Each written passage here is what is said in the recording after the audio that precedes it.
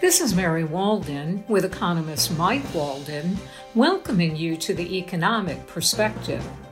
Today's program looks at achieving internet for all.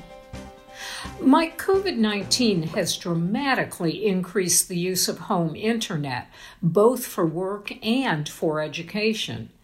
Yet a commonly heard concern is the lack of high-speed internet connections in many of our small town and rural areas. Is technology being developed that could make this easier? Well, and the concern is laying line, high-speed internet line out in rural areas. That would be a massive project. But fortunately, technology appears to be coming to the rescue. In fact, this technology has been around since the 1990s, and it is to put small satellites in low orbits into the atmosphere. And those satellites, each satellite can serve thousands, hundreds of thousands of people.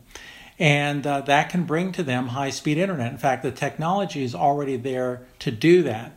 Elon Musk, of course, famous for Tesla and SpaceX, this is actually a project of his SpaceX program, and there's some others. It's rumored Amazon may get into this. So many of the experts who are looking ahead at how we can bring high-speed internet to rural areas say this is really the way we're going to do it. We're not there yet in terms of the economics. There's some further technology that needs to be developed, but I wouldn't be surprised to see in the next 10 years, this is the way we service all areas of our country with high-speed internet. I'm Mike Walden.